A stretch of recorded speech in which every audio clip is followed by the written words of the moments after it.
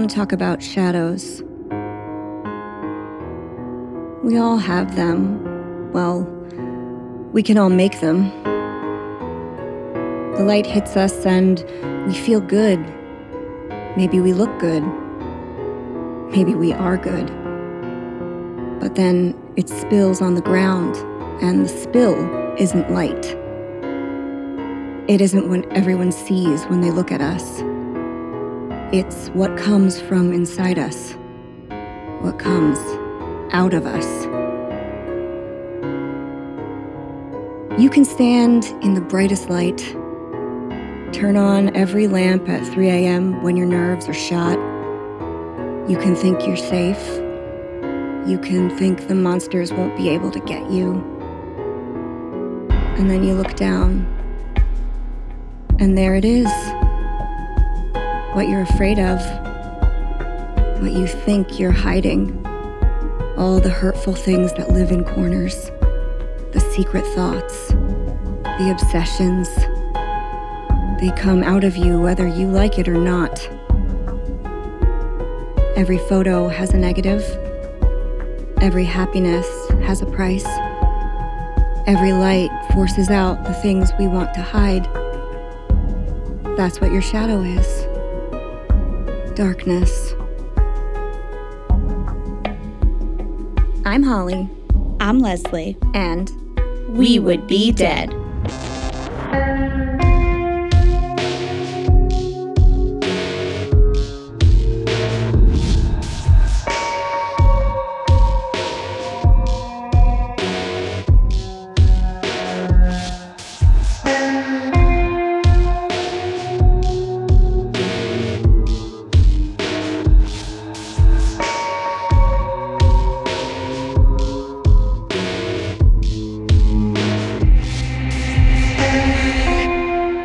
Leslie. Hey, Holly. Hey, Fiends. Happy 100th episode. What?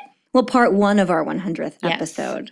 Man, we get to celebrate twice. I know, we sure do. I'm going to celebrate extra next week. Yeah. This is so wild. I cannot believe the body of work that we have amassed. Neither can I. So like 100? And that's just full episodes, not like campfire stories or patron stuff. No, I feel like we're on at least like 300 now. Maybe. I know John probably feels that way editing. Oh, no. We've learned a lot, and we've met so many awesome people, too, over the past 100 episodes. So in breaking for a second with the toast at the end of the show, here's to We Would Be Dead. Cheers. And many more milestones to come. And if you want to celebrate more milestones with us, the best way to get us there is to head on over to Spotify or Apple Podcasts and leave us a 5-star rating and or a friendly review. It only takes a minute, but it means everything to us. Fill our glasses with ice-cold validation. Validation. I'm glad that came back. And give us the ultimate reason to toast. How do we have no shirts that say validation on them? I'm sorry, I'll work on it. That's my fault. I was just thinking, like, we say that every single week. That's true. It needs to be like a beautiful, calming, rainbowy thing. And that's one that somebody would wear. It's not like a weird statement that we say. No. It's not like neighbor boys and people are like, I don't know that I want that on a shirt. No, but you could say like, I heart validation. Yeah. We all love that. Or no, it'll just be validation. You're just like, yeah. What's happening? Just like shine is coming from it. I love that. Sparkly. Yeah. Maybe I can get like a metallic writing on it. I love all, yeah. Validate me, please. Yeah. Anyway, you just got to hear us brainstorm for a little bit. That's fun. And if you want more We Would Be Dead in your life, you can head on over to Patreon, where for just a few dollars a month, you can gain access to a lot of extra content. We have all the episodes of our patrons-only podcast, 30-Minute Horror Movies, extra minisodes, our patrons-only video after show, Host Mortem. You get a little gift from us, special offers in our merch store, an on-air toast dedicated just to you, and more. If you want those validation shirts, man, you gotta hop on over and be a patron. And if all of that is a little much for you, you can simply share anything on our social media feed to your social media, post about your favorite episode, let us know when you're listening, tell your friends, tell your neighbors, tell your parents' friends who you referred to as your aunt and uncle, even though they really weren't your aunt and uncle. What are their names? Bob and Mary Alice. Bob and Mary Alice. Yes. They're fun. They're so fun. I like them. They always bring wine. Wine and whiskey. Bless their hearts. They're so good. They have great stories to tell, too. I know, and they get my parents to say crazy stories. Even better. Yeah. Things I don't need to hear. Well, then your friends and Bob and Mary Alice can become fiends. They're kind of already fiends, so that's fine. And we can all hang out together.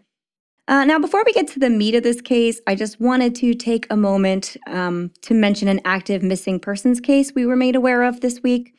24-year-old Alexis Gabe of Oakley, California, was reported missing when she failed to return home to the apartment she shares with her parents on the morning of January 27th. Alexis had gone out for the evening, and she was last seen at an ex-boyfriend's house in Antioch, California. Her car was found parked just a short distance away, with the keys still in the ignition and the door open. Ooh. That's rough. That's what went on. Like, you don't usually leave the keys in your car and the door open. Right. I mean, sometimes I leave the keys in my car. I have also left the doors open, but both is a little like, why did you leave the car like that, you know? Mm-hmm. So, but who knows? Hopefully she is safe and just had to urgently help someone else or something. Other than the car, no trace of Alexis has been found, and her phone has been off since she was reported missing as well. So people did try to call her right to voicemail. Alexis is 5'7" tall, 170 pounds. She has long, dark hair and dark eyes. She wears rectangular eyeglasses. She was last seen wearing a silver and black hoodie, black pants, and green and white shoes. Our Bay Area fiends, please stay vigilant. If you see something, if you know anything, if you overhear anything regarding Alexis or her whereabouts or disappearance, you can contact the Oakley Police at 925-625-8060. We will post a photo and some information. We've already shared Alexis's missing poster on our stories, but we will put this in our Instagram grid so that you guys all have a reference as well. And to Alexis's friends and family, we really hope that you are able to find her safe soon. And I think that's all the news I have for this week. Leslie, do you have anything else to add before we begin? Well, Holly. Oh my God. Actually. Yes. I did not prepare anything for the 100th episode. Leslie! So I am very sorry. No! That's it. That's just how... That's how I roll. Yeah, listen, you guys. We don't want to make anything too different. No. What would people think if suddenly you had all this information to share? Right. They'd expect things from you. Oh, I hate being expected upon. It's exhausting to be expected upon. It sure is. Quite tedious. That's also our new patron t-shirt. I'm going to keep using that one. Well, that's all. That was great. Thanks you for that. You're welcome. And on with the show.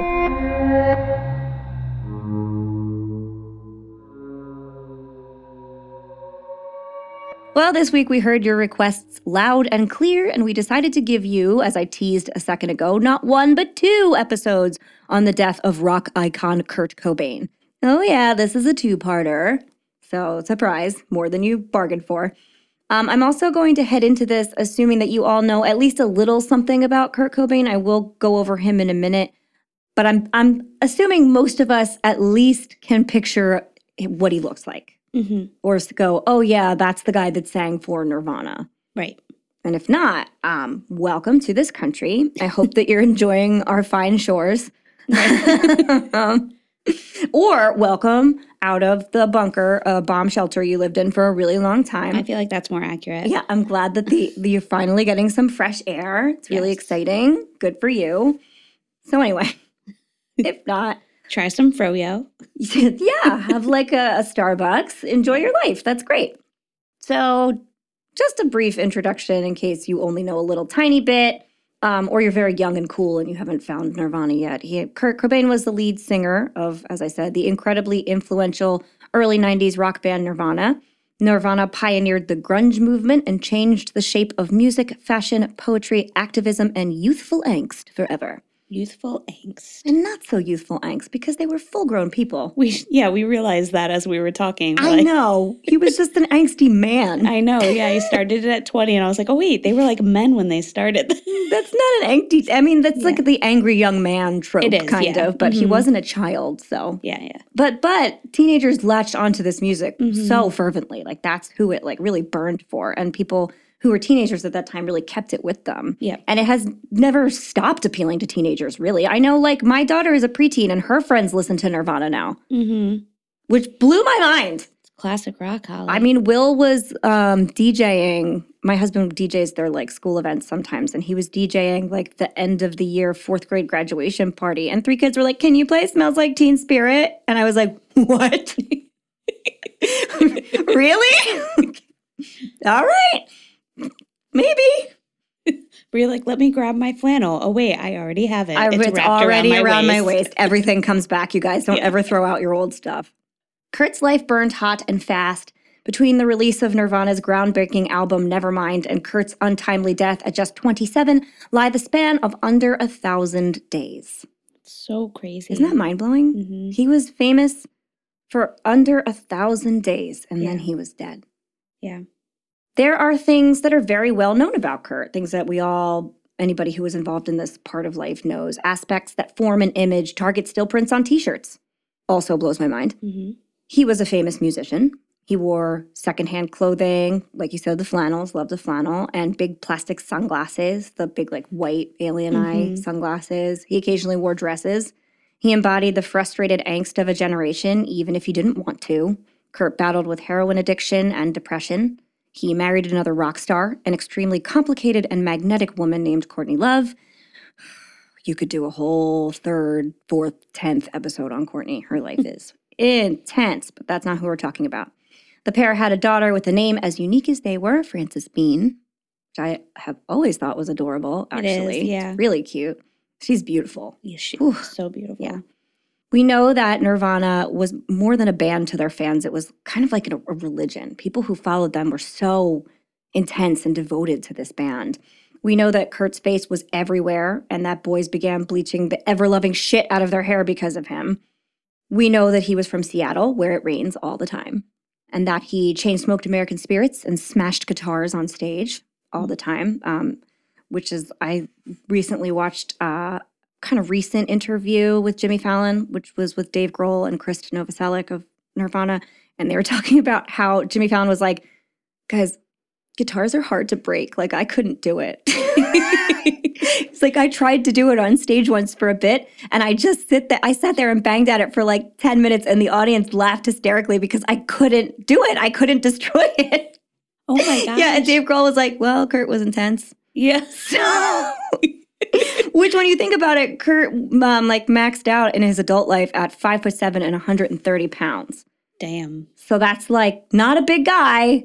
And yet he was like just with a couple. I remember watching videos of Kurt smashing guitars. Didn't look hard when he did it. That stage energy, man. That's it. Well, that just demonstrates the intensity that he had. Yeah. I just thought that was such a funny thing to comment on because I never thought, oh, that must be difficult.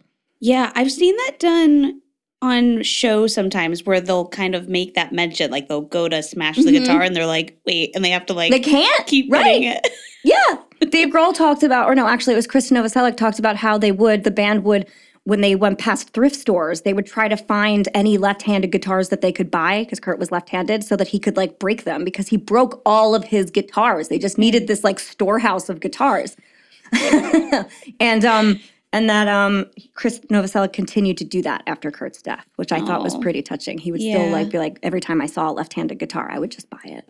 Oh. Yeah. So that's just, while we're talking about what his image was like in the world, he was pretty intense. So that's, we also know that he and his wife had a tumultuous relationship and that he loved his daughter deeply, but maybe didn't fully understand how to care for her safely. There are a lot of famous images of him like chain smoking and holding a baby and stuff. Just, they're very famous. I did hear Dave would talk about how he would be back every show. The last thing he would do is be playing with Bean, and then he'd come out on stage. He did love her so much. Like, we're not going to question that one. I don't know that he was in a good place to be caring for a child, but it's unquestionable that he loved his child. We know that he was messy and chaotic, and that for a man one might think had a fortune in the bank, he sure did live life like a kid without parents. Yeah, they always talk about how they were so poor. Yeah. I read an interview where he speaks about how he couldn't wage a liable lawsuit against Vanity Fair because he didn't have the money to do it. Mm-hmm. And this was in like 1993 when Nirvana was like a multi-platinum album, like seller. They were the number one band in the world. Yeah, Dave said that Dave Grohl said that when they would travel, they no longer had to sleep in their van, so they would now be getting hotel rooms, but it was still like a shitty motel room that like maybe it only was upscale from like maybe not having roaches now. Yeah. But it was like he still bunked. They didn't get their separate hotel rooms. He bunked with Kurt. I think Chris had like went with his wife on the trips, but it was just like they still had like motels and not like these gorgeous hotels that you would think they had the money and they were that popular, you would think. Yeah, I also read about how it was because their rise to fame was so fast. Mm-hmm. Like they released Nevermind and within a week they were very, very famous to the point where they were booked as a band to play houses with like 90 seats. Yeah. And they would roll up in their van and there would be tens of thousands of people trying to claim these 90 seats. Yeah. Because no one understood they would have had to book larger venues for these people. They were nothing. They had nothing. They were just a band that had been picked up and had 50,000 of their CDs printed. Mm-hmm. So that's another indication. We know that they became famous, or he became famous, I should say, so fast. Yeah. So fast and furiously. I kind of look at him as like an R-rated child. Yeah. Because he was very creative and even silly sometimes. And the way he comported himself on stage was just kind of like very limitless. Like there was nothing that was too much or no line that you could draw, but not in a bad way. Not in the way that like, say, Gigi Allen or something performed on stage. He wasn't like taking a shit or punching people. Yeah. He just was kind of existing the way he wanted to. Mm-hmm. If he wanted to wear his pajamas, he wore his pajamas. If he wanted to lay down, he laid down. If he wanted to destroy all of their equipment, he destroyed all of their equipment. Mm-hmm.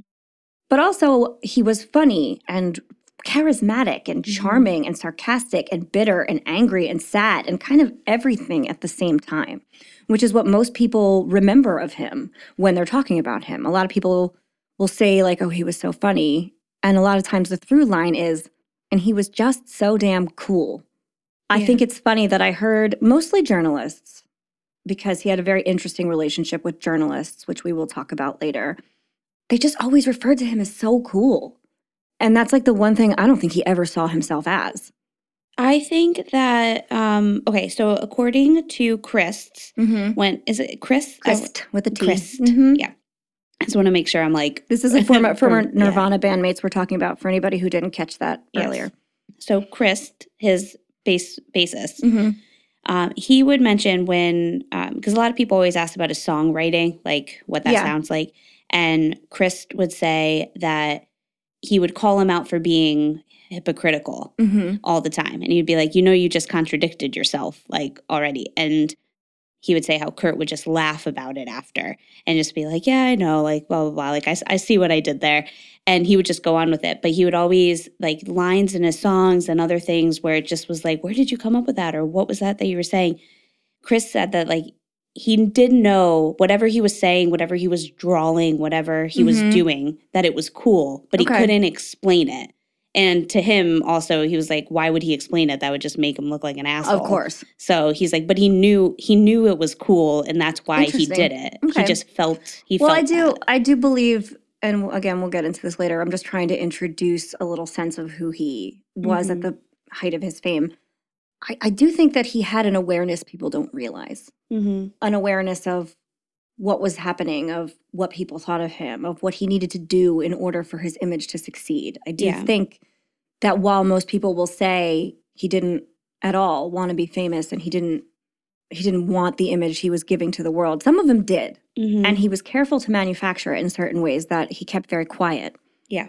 One of the most interesting facts that I came upon in reading biographies about him, because I read so much this week, you guys. I read so much I think I'm cross-eyed and I can't ever read again. Was that right before his death, when they were the most famous, and he was very famously quoted in several magazine articles as saying that he didn't want to be the voice of his generation. He didn't want to be famous. He hated being famous. He hated the attention. He hated MTV. He would say these things, and then he would go back home and call MTV executives and ask them why his videos weren't getting more airplay. Mm-hmm. So I think there was a certain amount of awareness in him that knew that, like, if I am this anti-person, I have to commit to being that. I can't also enjoy the capitalism of it all. Right. So anyway, the snapshot we have of him is a portrait of a tortured artist. Like a perfect portrait of a tortured artist, really. A man in dirty clothes and worn-out skateboarding shoes who rage vomited the most influential poetry of his time out without thinking first, and then left it hanging in the ether without any of him to explain. Like you said, he didn't explain any of it, just lived there. A man for whom the world was simply too much, and so he had to punch his card early. Or perhaps you believe that Kurt was too much for this world, and that someone else had to take him out to prevent his continued success and influence. Mm. I believe both, and neither. Great. Mm-hmm. In my defense, there is a lot to read about Kurt Cobain. He was a puzzle every single rock journalist and biographer of his time wanted to solve. There's also a lot to watch and decipher. There's so many documentaries. And the problem with all of it is that every single solitary piece that you're going to read or see or listen to or take in any way is biased. Because most of them have either been filtered through his wife or approved by family members or ex-bandmates. And if they weren't, they are made by people probably who either idolized Kurt as a rock star or had very specific agendas about the information they were bringing out to the world, or both. It's hard to find a person who wants to write about a rock star and yet has no opinion about them at all. You have a reason, you know. If you see Kurt as a hero, you're not going to believe that he killed himself, because a lot of people had this sensation when he died of, why would my hero leave me? He wouldn't leave me. He wouldn't do that to me. Well, the thing is, if he did end his life with suicide, it's not about you. He didn't leave you. But it's hard to see when that grief is personal. And if you see Kurt as a degenerate, you're not going to believe that he didn't. But, like I said, he was both. So what are we supposed to believe? Yeah. Well, I think you should believe what you find to hold the most truth in your heart after accepting the whole picture. And I think that last piece is what is missing in what a lot of people have of Kurt, the whole picture. Mm-hmm. And mostly because some of it is things you're not going to want to accept. You don't want an image of him that is complete. You want the image of him that you like in your head, that you look up to, that you feel like saw a part of you that was like sad and dirty and wrong or whatever. You want that to be him. But I don't know that it always was. So we're going to show the whole picture. And I challenge you guys to try your best to accept it. And once you do, whatever opinion you come away with, you can know that it's very well founded. Yeah. Okay. So I think in this case, the sources you can trust the most also are those that had nobody, like they didn't have anything to lose or gain by telling his story. This discounts Kurt himself, by the way, who was known to lie, embellish, and revise his own story to fit the version of himself that he saw in his head. And because of this, unless you're looking for an opinion or a quotation, you can't use interviews with the man himself, even though I watched roughly 4,500 of them. That like Seattle accent just echoes through my head the whole time I'm reading things. This is a very well documented fact, too. Kurt was, as his bandmates and friends like to say, full of shit. I'm sure you ran into this reading about him, too. Yeah, for sure. And if you want to know who I think has the best and most unbiased view of Kurt right now, maybe not when he first started writing about him, but right now, it's rock journalist Michael Azerrad, who wrote Come As You Are, which is the official book on Nirvana, and articles about Kurt in Rolling Stone and The New Yorker and other publications. And the pair of them formed a friendship that is really reminiscent of the Cameron Crowe film Almost Famous. So Michael Azerrad was the journalist that Kurt seemed to want to talk to want to spill his guts to tell us information to. He wanted him to tour with them. He wanted him to be with him in hotel rooms and to visit him and Courtney. And he would call him late at night to tell him things that bothered him. And if you'll notice, he's a journalist. Mm-hmm. So we can never really tell, is this someone you just felt a kinship with, or is it also someone who you knew was going to print things, which is where things get difficult. Initially, Michael Azerrad did give him the hero treatment. His first articles about him are glowing and explanatory and, you know, make it look like any wrongdoings, were just, things that happened to him. But he also came to see the man underneath, and he is brutally honest about that in his later writings. I think that mandatory reading for anyone who loves Kurt or Nirvana would be Michael Azerrath's article for The New Yorker, "My Time with Kurt Cobain, Befriending a Rock Star Isn't as Cool as You'd Think, particularly when a tragedy happens." This is a beautifully written article. Yeah. I will link it. Michael Azerrad says this of his first meeting with Kurt, and I'm reading this because I think it's really poignant and it sets up what you would see if you had met him really nicely. Quote, "It was dusk when a taxi dropped me off at his place. Courtney greeted me at the door and graciously offered me a plate of grapes." Oh, weird. Specific thing, right? Grapes. Grapes, please. There was a tiny, dimly lit living room with no furniture, LPs and guitars strewn around the floor, and a small Buddhist shrine with burning candles. As Norwegian Wood played faintly on a crappy stereo, Courtney led me down a short hallway to the bedroom. I got to the door and opened it to find Kurt lying in a little bed in a little room, his back against the wall, facing the doorway, his shocking blue eyes gazing at me through the subdued lighting. His bare feet stuck out past the bed sheets, and his toenails were painted a rosy hue. The smell of jasmine flowers wafted through the screen of the window above his head. To this day, whenever I smell jasmine, I am transported to that moment. "Hi," he said. And two things struck me instantly. The first was, oh wow, I know this guy. He wasn't some sort of rock and roll space alien. He was actually like a lot of the stoners I went to high school with. I was kind of a stoner myself in high school. All of the nervousness went away. The other thing I realized is uncomfortable to say. I sensed that he was one of those rock musicians who dies young. I'd never met someone like that before, or even known many people who had died at all. I just sensed it. It turns out that a lot of other people around him did too. His bandmate Dave Grohl sensed it, and so did Kurt's wife, Courtney Love. Even Kurt's own mother acknowledged it. It just wasn't something that anyone would say out loud at the time. And I think that could be the most gorgeous thing I read all week. A lot of it's very gritty. Yeah. And I wanted to start this off with that passage for that reason. It's kind of ethereal and mysterious and encapsulates how the world saw him and knew him. And I love that he says that he smells jasmine and he remembers him. Yeah. And it's really cool. So, this case, if we could even call it a case, it kind of feels wrong when talking about someone to whom stories were so important to use such a clinical term. So let's call it that instead. A story. And the best way to start a story is with a bang. To Bada, speaking from the tongue of an experienced simpleton who obviously would rather be an emasculated infantile complainee, this note should be pretty easy to understand. All the warnings from the Punk Rock 101 courses over the years, since my first introduction to the, shall we say, ethics involved with independence and the embracement of your community, has proven to be very true. I haven't felt the excitement of listening to as well as creating music along with reading and writing for too many years now. I feel guilty beyond words about these things. For example, when we're backstage and the lights go out and the manic roar of the crowds begins, it doesn't affect me the way in which it did for Freddie Mercury, who seemed to relish in the love and adoration from the crowd, which is something I totally admire and envy. The fact is, I can't fool you. Any one of you. It simply isn't fair to you or me. The worst crime I can think of would be to rip people off by faking it and pretending as if I'm having 100% fun. Sometimes I feel as if I should have a punch-in time clock before I walk out on stage.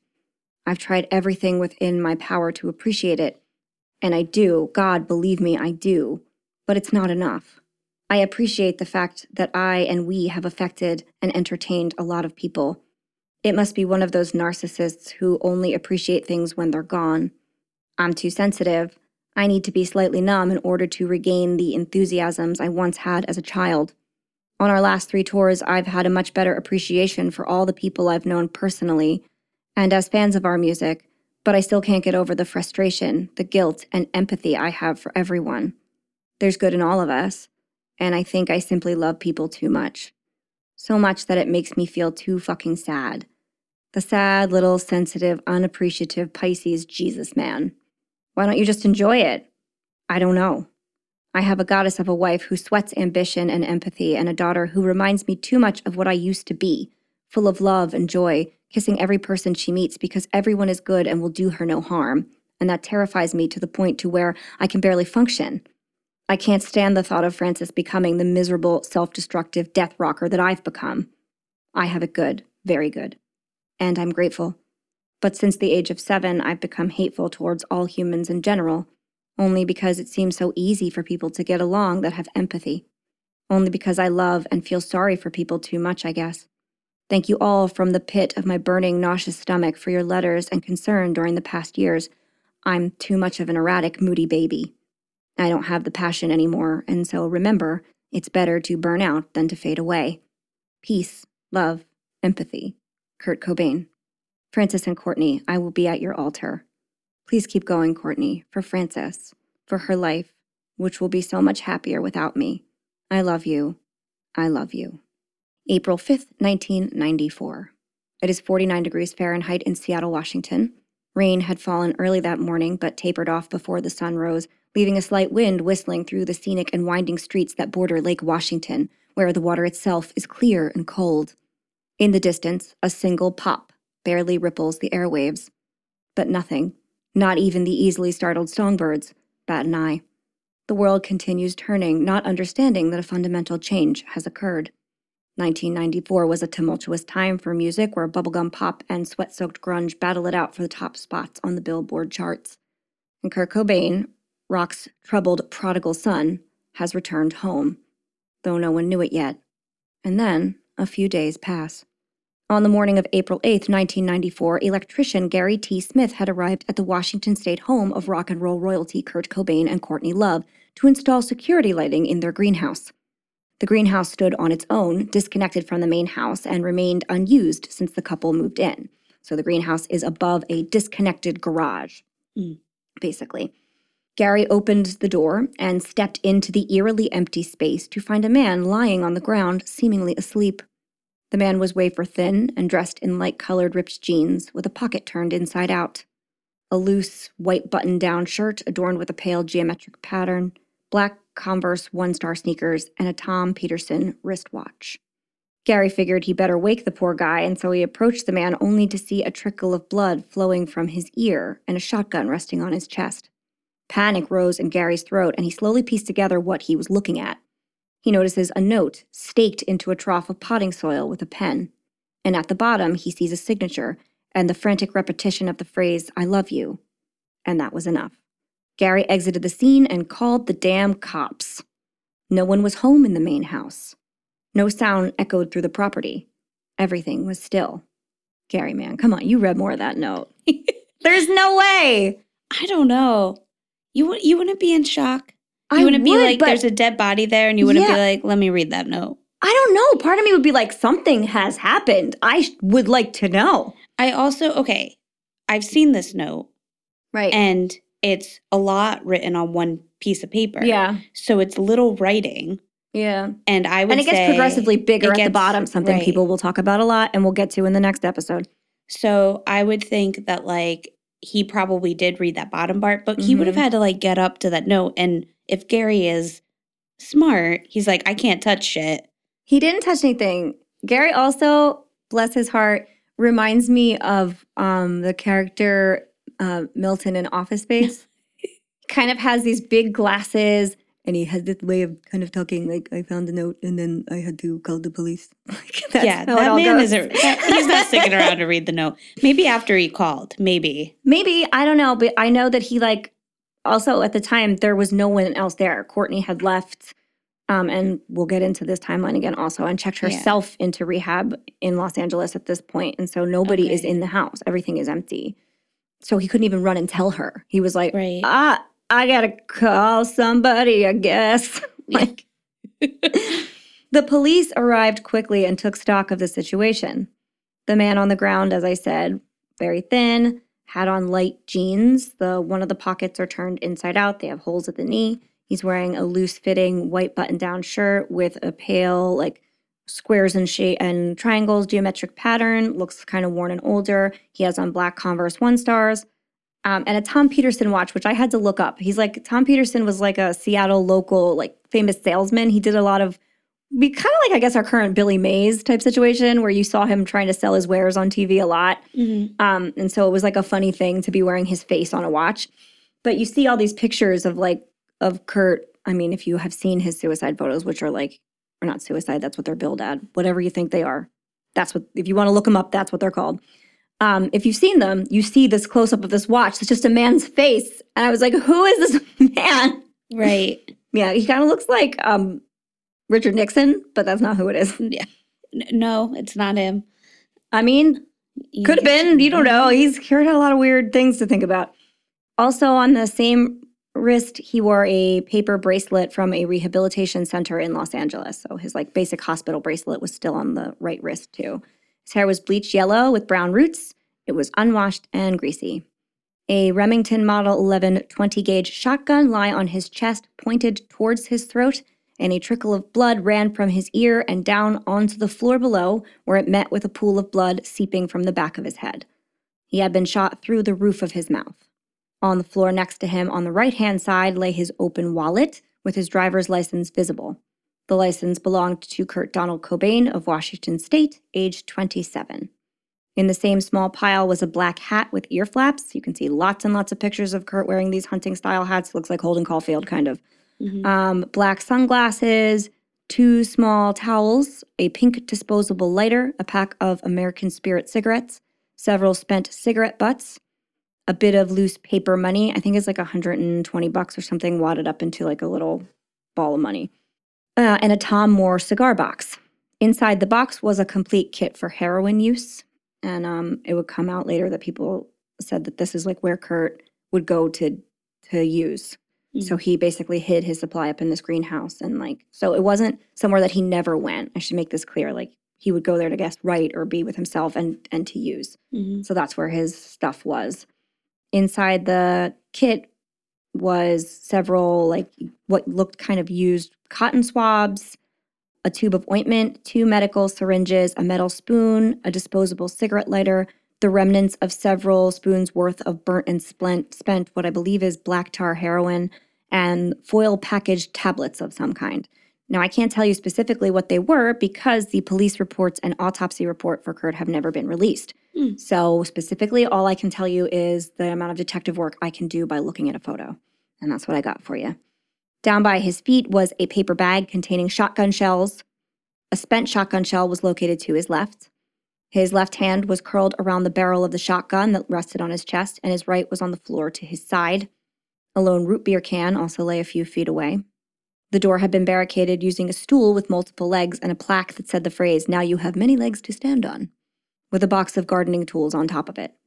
In a trough of potting soil lining the wall was a single sheet of notebook paper with the note that I opened the scene with, written in red ink, the red pen staking it into the dirt, with a hole in the middle of it, like a dart.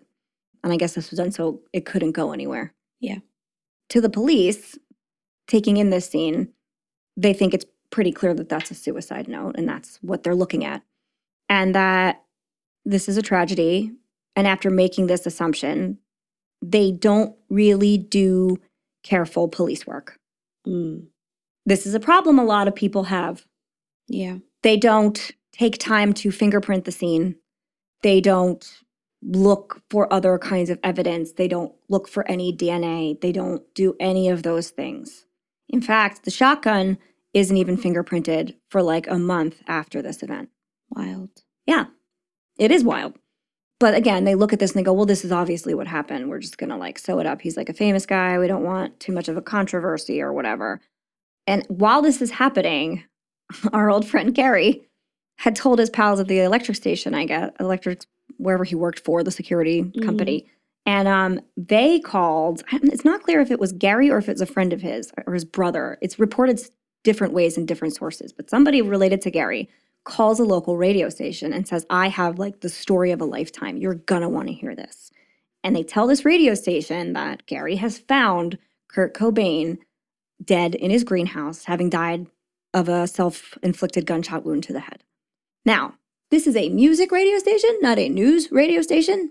Right. They weren't really equipped to deal with this. They were like, I don't know what I guess we have to tell people. Right. So the first place that anyone would have heard of Kurt Cobain's death was on a local Washington state, like a Seattle radio station. And not even a major news network. Yeah, isn't that strange? I found that fact to just be like so bizarre. I wonder if they would do that now because there's so many fake reporting. I don't know. That I don't know if they would get that piece of information and be like, we'll just say it before we have it. I think they probably would have wanted more proof. But as soon as it went out on the airwaves, people began showing up on the scene. Yeah. Fans, paparazzi, reporters. And there are a lot of like through the bushes photographs of medical examiners removing Kurt's body from the scene too because of this. They were like there immediately. Yeah. So then Kurt's body is eventually taken by state medical examiners. As I said, the gun is not fingerprinted. An autopsy would later reveal that Kurt did die from a gunshot wound to the head through his mouth. But he also had 3 times what they classified as a lethal dose of heroin in his bloodstream. A lot of people also latch onto this. They say, like, well, if Kurt had 3 times what would kill a normal person in his bloodstream, how was he cognizant enough to pick up a gun or do anything? He would have been in a stupor. Tolerance. Exactly. We're also going to find out that just like anything else, if you have a long history of usage, your body can handle a lot more. So I'm not saying he definitely could, but I'm putting in a grain of doubt there. Mm-hmm. He also had a little bit of Valium in his bloodstream, which is like it's for anxiety and stuff. It would to calm you down. So we look at this scene, and there are drugs, guns, poetry, and death. And it's kind of all laid out in black and white. And this fits pretty neatly into who Kurt was and what people said of him and what art he put out into the world. But there are still lots of people who have their doubts. Some say it's a little too neat. Mm-hmm. And as I said, there's no police work to fall back on. Nobody actually went, I should check just to make sure. Yeah. They just took facts as facts and moved on with their day. And Seattle police, they don't deny this. So there is that. That is a firm fact. Right. When the world finds out, like, when Kurt Loder back in the day reports it on MTV News, the outpouring of grief was inhumane almost. A celebrity is a person that we don't know, and yet our relationship with them is so personal. We were talking about this before we started recording. I mean, like, what a celebrity is in your head is obviously generated by your experience and what they mean to you. Mm-hmm. But it feels like you know them. Right. Right. Like me and Brittany. Exactly. And the Olsen twins. Exactly. I know them. I know how they feel. Well, you do in a way. You know what they mean to you, and what they are to you is extremely important to you, right? But a lot of times that will really get blurry because it's not who they actually are. Right, right. And this might be a one-sided relationship, but it's nonetheless meaningful. It's very meaningful, which is why when a celebrity dies, the grief we feel is very complicated. We're simply grieving what they mean to us as an idea or a fantasy or what their work changed about our perceptions. It was nearly impossible for people to believe that their beloved anti-hero would leave them without so much as a goodbye. People it was inexplainable that he would just go like that. Whereas if you talk to his friends and family, they were like, yeah, this was inevitable. We all knew this was coming. We hoped it wasn't, but in the back of our minds, we kind of knew it was. Have you ever felt that way about somebody you didn't know? I don't know that I've ever... very much attached to them, I knew them? Yeah, like that feeling. For instance, if something like that happened to the Olsen twins or Britney Spears, I wouldn't sit there being like, why didn't they tell me? That kind of feeling. Like, I didn't know. Or why would they leave me? I would never... And I think it's not as personal as that. It's the me in that sense is collectively their fans. Yeah. But I guess that's what I mean. I guess not even that personally. I'd just be like, I would be like, oh, there was just something I didn't see, or yeah, well, you're also an adult. I guess, yeah. But I mean, while I won't say I ever felt that way, a teenager thing. I have to think there are definitely famous people whose death made me cry. Yeah, of course. When Robin Williams died, I remember crying my eyes out and thinking but this person represents so much light and so much beautiful, wonderful things to me. Their work is so much humor and so much love and understanding. And you're telling me that he took his own life in his office. Like he wouldn't do that. You feel a little bit betrayed because you don't see them as someone who was dark and depressed. I mean, with Kurt, you probably had to, but you didn't see it as someone who was going to do that. It betrays what you thought they were going to continue to do. Okay, so that I've never felt betrayed, but I understand that feeling. Exactly. And that might be the closest idea of like, and I think Robin neither Williams one of, kind of thought, but to me, that was the biggest anchor I could have was I was like, I remember when Robin Williams died. It was so shocking. I also remember when David Bowie died. It was very shocking. And I cried when David Bowie died because he didn't tell the world he was sick. Right. Then you go back and you like watch Lazarus and cry your eyes out and stuff. Yeah, but you didn't know. When that came out, you didn't know he was talking about himself and that he was so close to death. Right. It's very, again, some people have a feeling of betrayal when that occurs. And I can see like a tiny little grain of it in just that surprise and that like, oh my God, this influence, this thing that I kind of thought was always going to be around to provide the soundtrack of my life is gone. Right. So and there are people who have way more of an attachment than we do, and it's different for them, and that's okay. Oh, that's fine. Yeah. That's always just going to be one of those hard things because I don't have, I haven't felt that way yet about something, but I can sympathize or empathize, which is the correct word for that. I mean, I think you can both. Either. I can do either. And sympathize. I'm going to do either. Feel badly for what's happening to them, and empathize. You can put yourself in their place and understand that maybe that pain comes from something else. So yeah. Okay. And again, like I said, I guess there kind of was a goodbye though, because there was that note, a note that 3 days later at his memorial service, Courtney read out loud. And Courtney then went on to grieve with his fans. She would like hand out his clothing to some of them that came to his house and stuff. She was like very personal with his fans. And also it should be noted that his body was pretty quickly cremated as well. Okay. So again, with the police work, there's no going back to look at anything because his body was gone very fast. But the note, I don't know that it could provide a lot of answers to fans. It's not really addressed to them. It's addressed to Bada. And at the time, nobody knew who the hell that was. As it turns out, Bada was Kurt's imaginary childhood friend. Oh. I know. Something he hadn't spoken of in years and years. And what have we learned about imaginary friends, Fiends? When a child has imaginary friends, sometimes it means nothing. I had one, her name was Snowball, and we talked under the clothesline in my parents' backyard on a plastic telephone that was also a purse. So awesome. And a great time.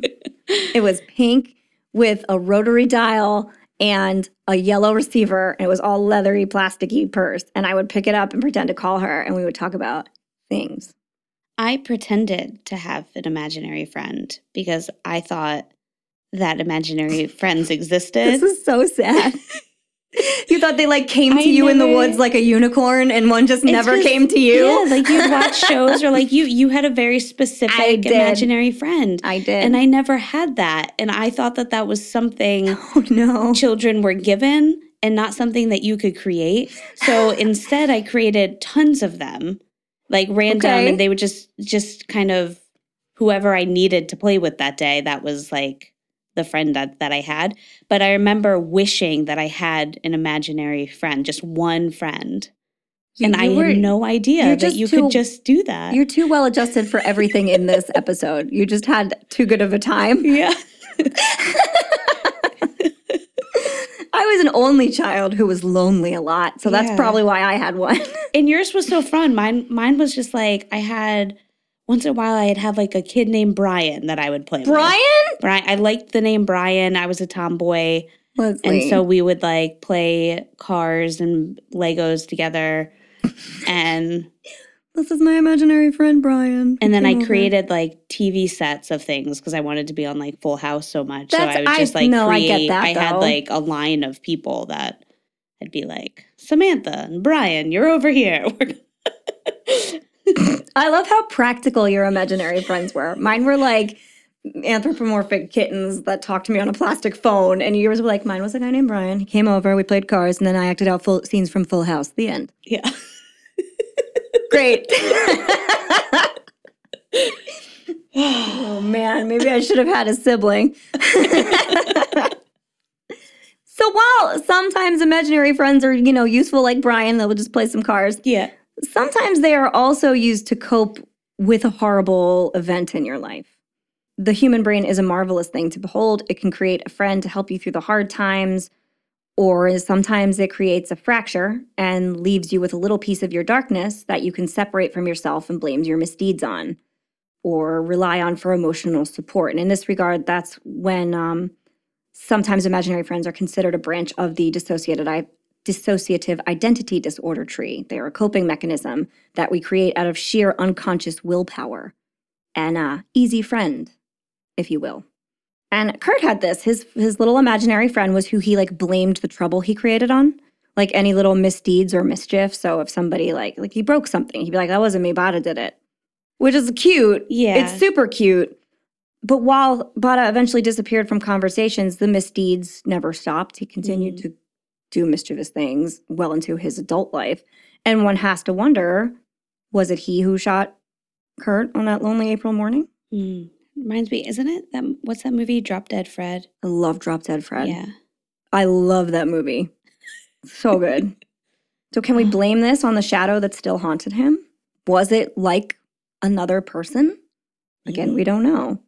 Keep in mind that a person's death is the end of their story, and in order to get there, you have to make your way through the beginning and the middle. We have 27 years of a man to examine, so let's go back briefly to where it all began. Kurt Donald Cobain was born on February 20th, 1967 to Wendy Friedenberg and Donald Leland Cobain. Fun thing about the Cobains, they when they have a son, they give their son their first name as their middle name. That's cool. Yeah, so Kurt's middle name is Donald because his dad was Donald, and his father's middle name is Leland because his grandfather was Leland. Okay. Fun thing. When Kurt was born, his mother and father were just 19 and 21 years old. Wendy was a waitress and a local beauty, and Don was an auto mechanic and kind of a traditional greaser. They're like good-looking youngsters. Yeah, they are. Wendy's beautiful. She's super beautiful, yeah. And they were kind of like the envy of the local youths. Okay. Because they all kind of wanted to date Wendy, and a lot of the women had dated Don. So they were kind of like, oh, look at them. Dumb. Yeah, I know. However, they found out Wendy was pregnant when she was a senior in high school. And Wendy told her parents, and they said, no, we do not want you going marrying that mechanic man. Get out of here. We'll figure out what we need to do. But after she graduated high school, the pair ran away and eloped. So they got married anyway. A little bit of a family history on the Friedenberg Cobains, because it bears mentioning in some places. The Cobains were an Irish family from Carrickmore who had emigrated to Canada in the late 1800s and shortly thereafter moved to Washington State. But Kurt liked to tell people his family was from County Cork. Though there is no evidence as to why he thought this, where he got confused, or where such a suspicion might have come from. It could have just been a town he had heard before and liked the sound of. Yeah. It's more familiar than Carrickmore. I mean, maybe it was something he just liked to say. But this is an example, a very early example of Kurt picking up a little edit to his life and rolling with it forever. So this is not uncommon with celebrities, and I guess as long as the edits are harmless, who really cares, right? I don't give a shit where his family came from in Ireland. That's fine. Yeah. But it also is a symptom of things to come. Like if you're, covering that over, what else are you going to lie about, right? The Cobains were a hardworking blue-collar family who fought a lot of demons. Substance abuse and suicide ran deep, with Kurt's great-uncles Burl and Kenneth both dying by their own hands at the end of a gun. Wow. Yes. And there is also family history that's a little blurry and that I didn't spend 100 years looking into that has other deaths by suicide as well. One of them was a woman. I think that was a cousin or something, but it's a lot. The Friedenbergs, however, which is his mother's side, are where Kurt got his artistry from. Kurt's mother's family was full of musicians. His maternal uncle, Chuck Friedenberg, played in a band called the Beachcombers. His aunt, Mary Earle, played guitar and performed in bands throughout Grays Harbor County. And his great-uncle, Delbert, which is a great name, had a career as an Irish tenor, making an appearance in the 1930 film The King of Jazz. Nice. That's a good one. Okay, Delbert. Yes. You love The King of Jazz? I love one of your favorite films, right? Yes. Very influential for Leslie. Yes. Kurt was a happy baby. Everyone says so. They also say that when he wanted something, he would just scream for it, which is not uncommon with babies. It's just something that people say. I think that's what they do. He would scream for it. And then if he didn't get it still, he would just keep screaming until he got it. I'm like, that's called a child, but okay. Yeah. We'll make note of it if you like. Yeah. He spent all of his time with his mom because his dad worked really long hours and she was a stay-at-home mom. So he's super attached to his mother.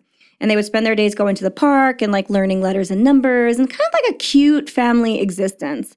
And from as early as 4 years old, Kurt would come home from these little outings with his mother and plunk out little songs on the piano about their daily adventures. It's so cute. So he would go sit at the piano and be like, we went to the park and then I had a peanut butter jelly.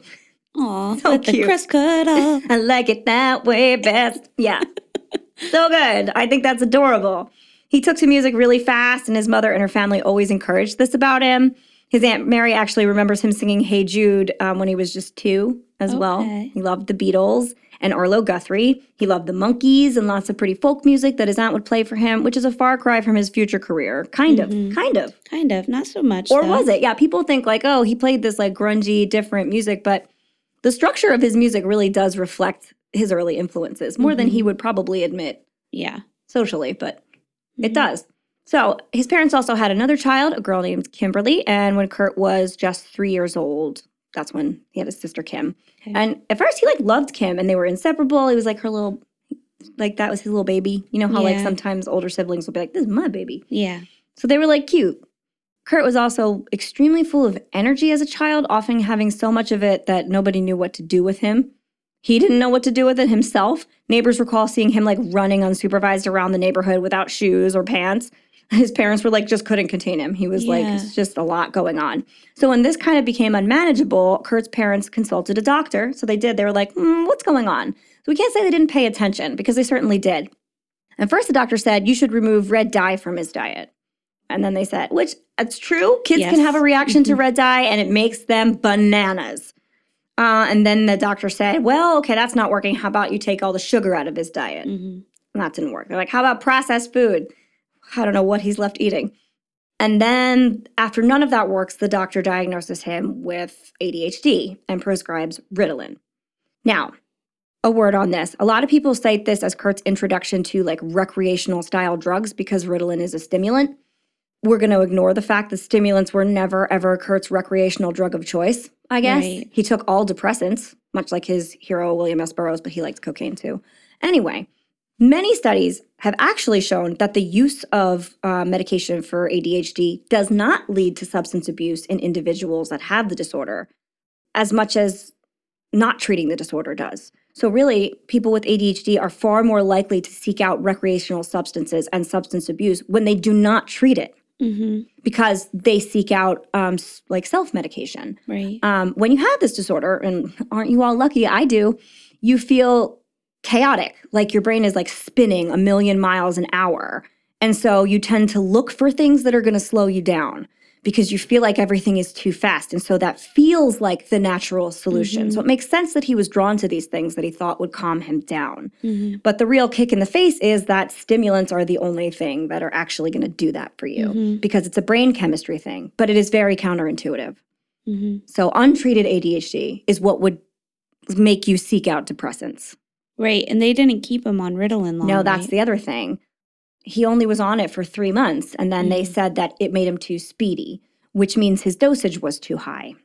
Stimulants aren't something that you get immediately. You have to tweak your dosage for a while before you really figure out what helps. It really shouldn't feel like anything. It should just lift the burden of like constant doubt and spiraling, which I know sounds depressing, but that's what it is. And if you feel speedy, like you're just taking too much. Yeah. But unfortunately, this is like the mid-70s and they didn't know that much. It was like, you take it. Oh, it doesn't work. You don't take it. That's just, and his parents really took it upon themselves. They were like, well, we tried and we don't like it, so we're taking him off it. Okay. And it's no surprise that Kurt had ADHD because first of all, a lot of creatives do. And I could tell just by looking at pictures of him in his natural environment. Because when I started researching this case, the first thing I did was I went and I looked at as many candid photos of him as I could find. I wanted to see what he looked like through a camera lens that a journalist was not behind. And he's him always sitting in a terrible mess. And the first thing I thought was like, that guy definitely has ADHD because people with ADHD have issues with executive functioning and organization, and they frequently live in messy environments. This was very true of him. It's clear that he was like not trying to manage any of that, and it followed him into his adulthood. So anyway, that's my tirade on ADHD. So without medication, his parents tried to keep Kurt reined in through discipline, which is never going to work with a kid like that, not ever. Kurt's father could be stern with him, and he would use 2 fingers to thump him on the chest or on his temple when he misbehaved. This is something like the sensation that stuck with Kurt for the rest of his life. He also was a very critical parent. He didn't like to like praise him for doing well. And if he did, it would be like, that's good, but it'd be better if you did this. He was like that guy. Okay. Yeah. And this kind of tough love was definitely a more popular parenting style back then, especially with fathers and sons. We know now that it really only serves to make a kid feel as though they're never enough. But back then it was like, well, I'm making him be more. I'm making him be better. I'm making him never be satisfied with what he has, you know. Not really how that pans out most of the time, but, you know. Don and Wendy Cobain experienced increasing money troubles after Don lost his job as a mechanic and had to take another one at the local lumber mill. It's like a sawmill or something, this Aberdeen, Washington, where they lived. But it's like riddled with these mills and stuff like that. Like that's what it's known the Evergreen State. Yeah, so that's where most people in the town worked. So originally Don stuck out being a mechanic. He had this like different functional job that people were impressed by. But when he lost it, I'm assuming this is like losing part of your identity too. Yep. Suddenly you shuffle in with the rest of the town. You're working at the sawmill or whatever, and it's just like, okay. And it didn't pay as much either. Eventually, their relationship between Wendy and Don got really volatile, and there was lots of arguing and fighting and screaming at home, which is hard for little kids to deal with. And Kurt experienced listening to a lot of this, a lot of horrible accusatory arguing, which finally culminated in Wendy leaving Don without a warning. And for a while, this is so sad, Don thought that she was just going to like cool off and come back. So she'll be back. It's fine. She's going to come back. It's fine. She's mad now, but... And for weeks, it like devastated him that he was like just waiting for her to come back. And she just didn't. And if that's what he's saying, I'm sure that's what he's also saying to his kids. Right. Who are like, mommy's coming back. Mommy's coming back. And then mommy never comes back. Yeah. So sad. Finally, Kurt's 9 years old at this point. The pair formally divorces. And this is where most people, all people, that knew him state that Kurt was never, ever the same again. He went through a radical shift in personality when his parents got divorced. And he says he was 7. This is, again, you look at some of the revisionism on his part. He's like, this fundamental shift in my personality occurred when I was 7. But everybody who knew him, doctors and family included, say that it was when he was 9. I would think, though, that maybe personally for him, he just remembers them fighting. Could be. And so that could have started around 7. Could have, yeah, for sure.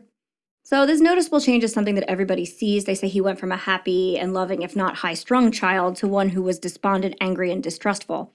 He even stopped eating and was hospitalized for malnutrition, which is a footnote in a lot of other coverage of him. And I think that's weird because a lot of people will say that this was due to his emotional state, like he got himself so upset that he wouldn't eat. But others say it could have been the beginning window into his horrifying battle with stomach problems, which are pretty well known, something Kurt had his whole life. And though he was never formally diagnosed, which does give some people their doubts that it ever existed, Kurt had bouts of agonizing stomach pain, which resulted in the inability to eat anything without vomiting it up. Physicians now suspect that if it were real and not psychosomatic, not real, psychosomatic things are real, but if it was physical and not psychological, it was probably ulcerative colitis or Crohn's disease, which are pretty severe things that do also affect your absorption of nutrients. Right. So it would have made him very thin and very frail and unable to keep in food, and that makes sense. There's also a lot of like talk about how awful his diet was. All he ate was like pizza and soda. That's like all he would eat. So that I'm sure wasn't helpful, or possibly it was one thing he found like he could keep down, so that's all he ate. We don't really know. What we do know, and some people say it was IBS, whatever. The new Kurt, though, was painfully thin and had a darkness about him, a darkness that grew every day. He was attracted to other dark things, too, like horror movies, really frightening, gory imagery, and violence and guns. Okay. He talks about, like, being dropped off at the movies, and he would, like, leave the kids' movie he went to see to go across and watch, like, horror movies. Yeah, I mean, that's what you have to do. I know, that's what kids do, for sure. But he would, like, his friends would go with him, and they'd be like, no, this is awful. He was like, no, it's good. I want to watch it. So he also no longer was showing an interest in school that he once kind of had. I don't know how into school he was, but this is what they say. He also preferred to draw elaborate comics instead. And he'd always showed an aptitude for drawing as young as like 4 and 5 years old. He could replicate like Disney cartoons with photo accuracy. He was so good, in fact, that his grandfather saw, so he was like, here, I drew Mickey Mouse. And his grandfather was like, no, you didn't. You didn't do that. That's a copy. You traced it. Ooh. Do it in front of me right now. And he did. I was like, motherfucker, I did it. Is that Grandpa Leland? Mm-hmm. Of course, Grandpa Leland. And this in and of itself is kind of telling. Family who doesn't want to believe your strengths and leans into your weaknesses can be kind of troubling. Yeah, that's tough. So we're back into his preteen years now, and we're going to move forward a little bit through the late 70s. After the divorce, Don and Wendy agreed to each take one child full-time and have visitation with the other, which is an odd choice. I know. To split them like that. It's not smart. I wouldn't. I don't think so either. Unless the children were horrible to each other, and unless they weren't that needed, at the time. Yeah, I don't. It's the same thing with cats. You don't, when it's a brother and sister cat. You try not to split them up. Yeah, you keep them together. But Wendy took Kim and Don took Kurt. And this rejection from his mother, who I told you earlier he was the closest to and spent all of his formative time with, was extremely hard to swallow. Yeah. Essentially, his mom chose to just take his sister. That's awful. I know. With his father alone, he was kind of learning to cope with the situation. And he asked one thing of his dad. He said, I want you to do one thing for me. Never, never, never, never remarry. It needs to be just us forever. And his father agrees. And he definitely shouldn't have. How old is his dad at this point? Isn't he only 30? He was 21 when he had Kurt. And Kurt's 10, so 31. Yeah. Okay. He's a young lumberjack stud. Yeah, he's a young, newly minted lumberjack. There's no way, Kurt. I know, there is no way. And his father also should have never agreed to that. He should have never told his son, yeah, I'm never going to remarry. You should have, when you're parenting, you have to say something like, well, we don't know how our life is going to go, but if it ever does, it'll be somebody that I make sure you're all right with, and I'll make sure you're in on this decision. That's how you do it. I know. You don't just say no.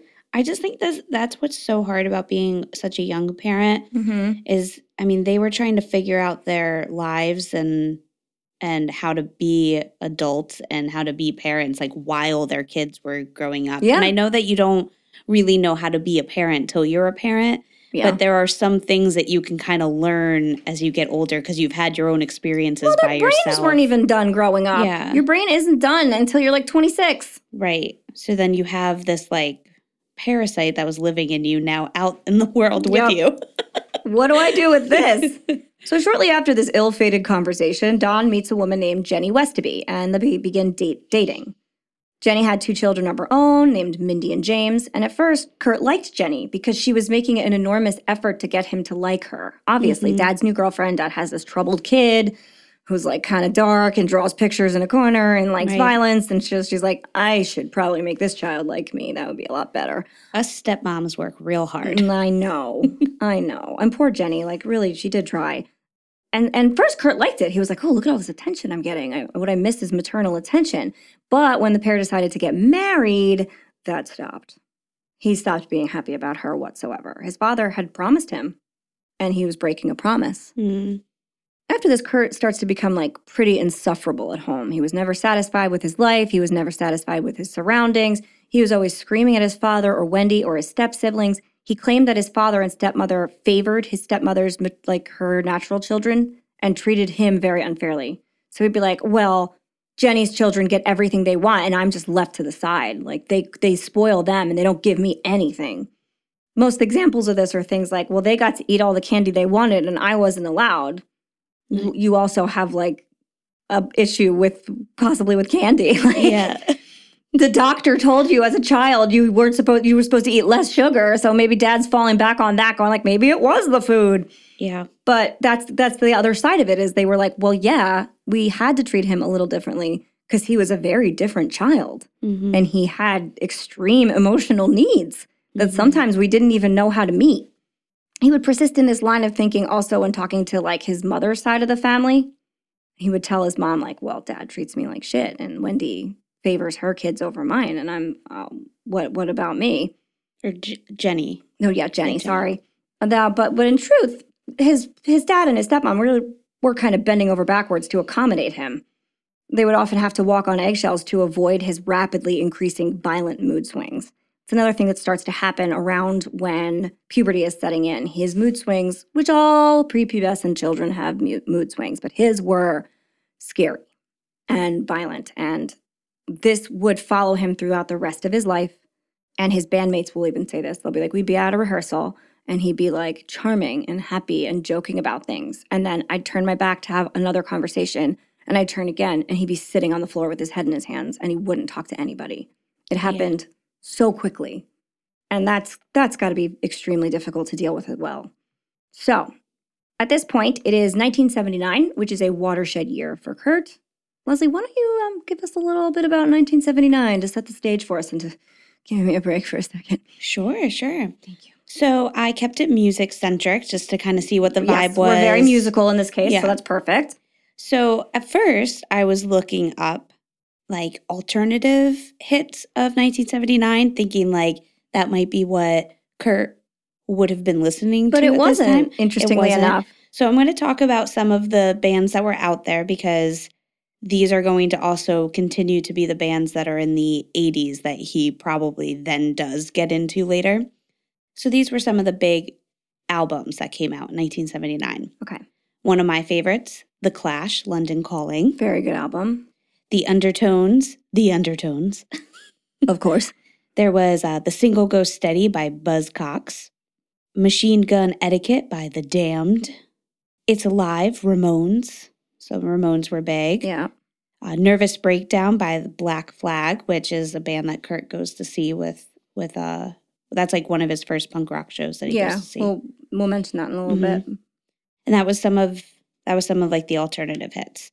So then these were what was on the pop hits though, which is probably what he was actually listening to. True story. At the time. Heart of Glass by Blondie. Yes, love it. September by Earth, Wind & Fire. Super fun. Still a good roller skating jam. Hot Stuff by Donna Summer. I bet that was his favorite. Looking for some hot stuff. At first I was afraid. I was petrified. Kept thinking I could never live without you by my side. Guys, I wish you could see how serious Leslie was when she sang that. She committed to it so hard. That's, of course, I Will Survive by Gloria Gaynor.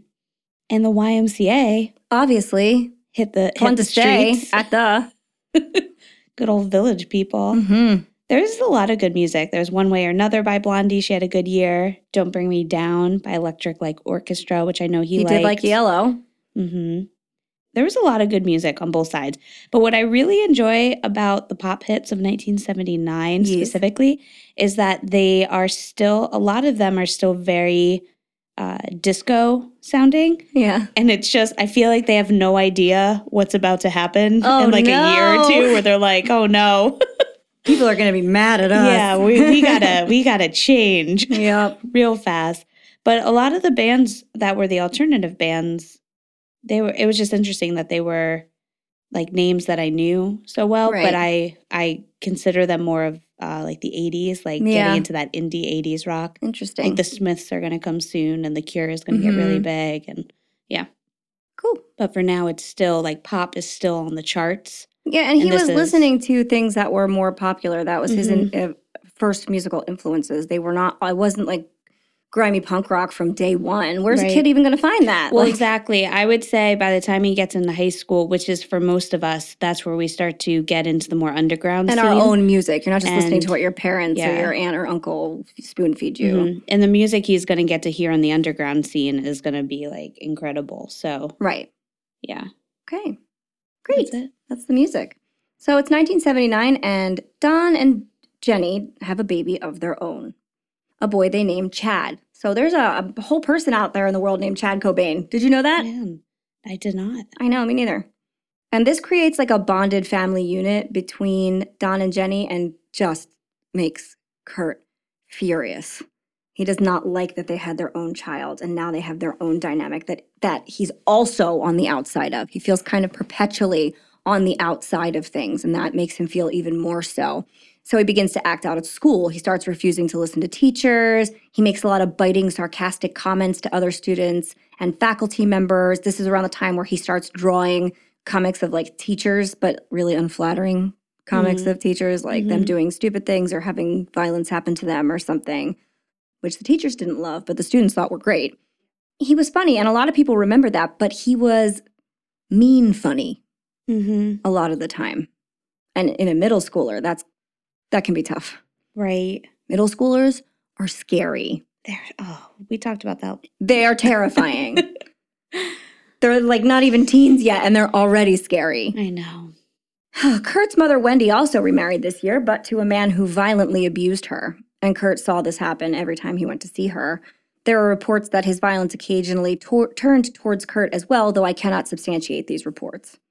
Kurt did, however, witness this man break his mother, Wendy's arm in a physical fight that the two of them had. You can't even really call it a fight. It was just him abusing her. And she was hospitalized. And when she got out of the hospital, she'd never filed reports against him or did anything. She just went right back home and stayed with him as though nothing had happened because she felt she really needed this man to get by, which is another horrible thing for a child to watch. Yeah. Kurt developed a fascination with guns, specifically. He really liked guns and death. Really liked death. And his father, and medical texts. He loved like medical texts and medical illustrations and stuff like that, which is like follows him into his visual artistry when we get into the Nirvana years. Okay. Because a lot of his like visual art is like fetuses and the muscular system and stuff like that. So he always had a fascination with like seeing these medical illustrations. It's probably, I mean, I could see how that's connected to his love for like the horror movies too. For it's sure. just a very visual. Listen, I have medical illustrations in my home. I know. I mean, I love them. So I get it. And I think especially with like a creative person, you want to understand your body, other people's bodies. Of course, yeah. And generally those textbooks they're the coolest ones to look at in school. Sure. Well, medical history is also like a horror movie in and of itself. It's pretty grim. It sure is, yeah.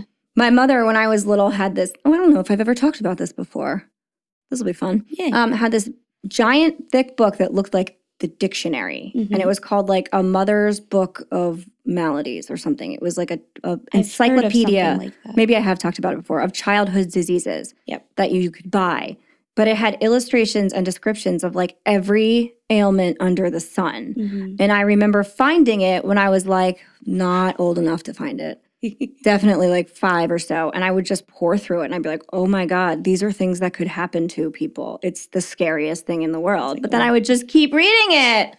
It's like WebMD. It is. But it's like, it has the same kind of effects as like a horror movie. It's scary and awful, but then you just keep reading it. Yeah. So I can see how that would be a similar thing there. So, okay, fascinated with guns and death, drawing fetuses and teachers and stuff like that. His father and his stepmother was like, we should probably get him into therapy, you know, which is for the time very good and progressive.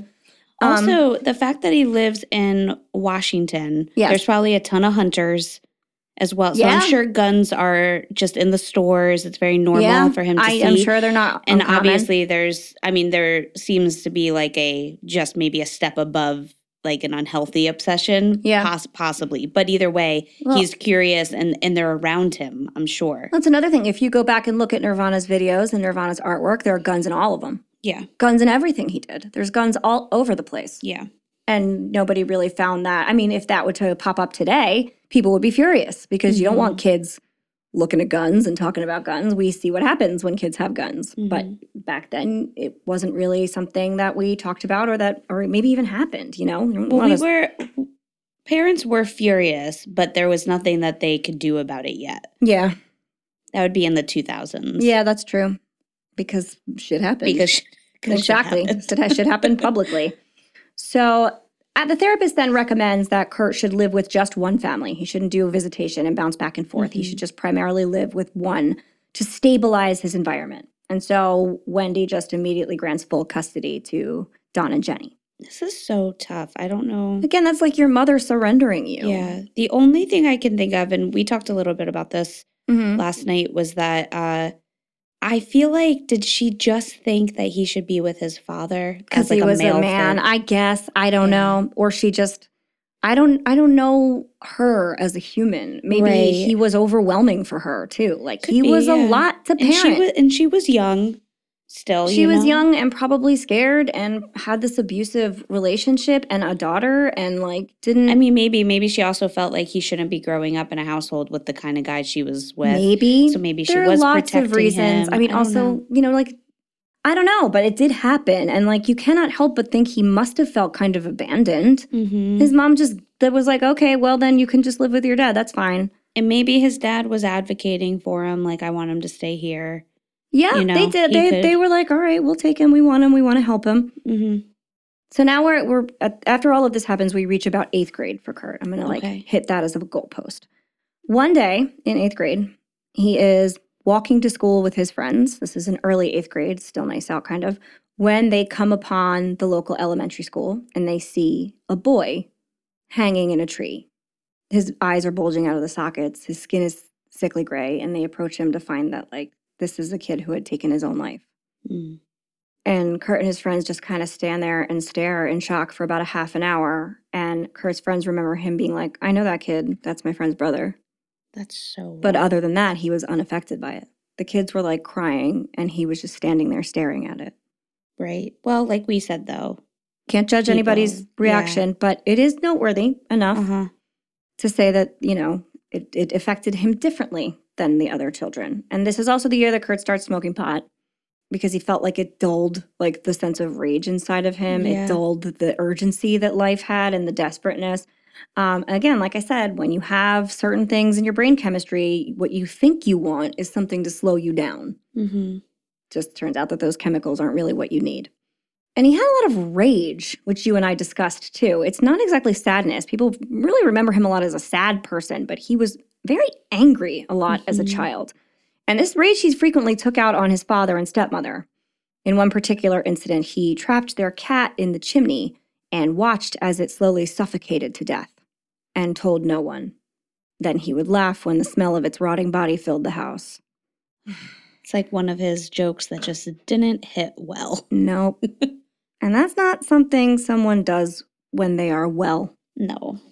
I mean, killing animals is all over any research we've done for any other person. Yeah. Which is something weird that I feel I need to mention too. When I went into this case, I thought, well, I'm going to be researching things that are very different.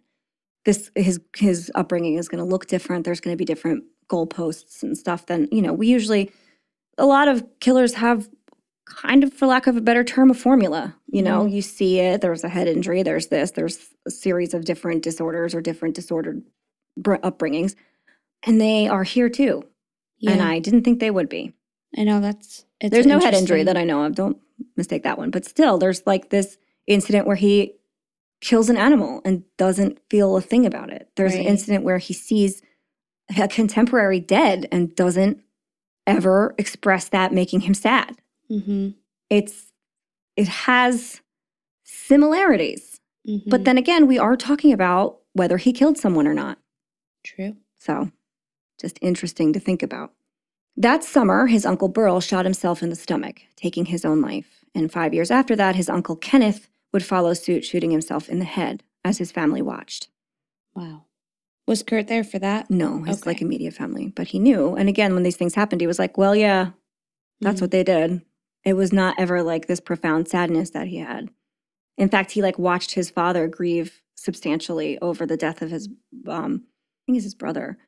And he was just like kind of it didn't do anything to him. So for his 14th birthday, Kurt then, his uncle offers him on his mother's side, offers him a used bike or a used guitar. He's like, you want a bike? You want a guitar? I'll get you one of the two. And Kurt said, oh, well, the guitar, obviously. And it was really funny because the guitar is like kind of busted up and broken and doesn't work well, but it is like the grand pinnacle of his life. Nothing has ever been greater to him than this guitar.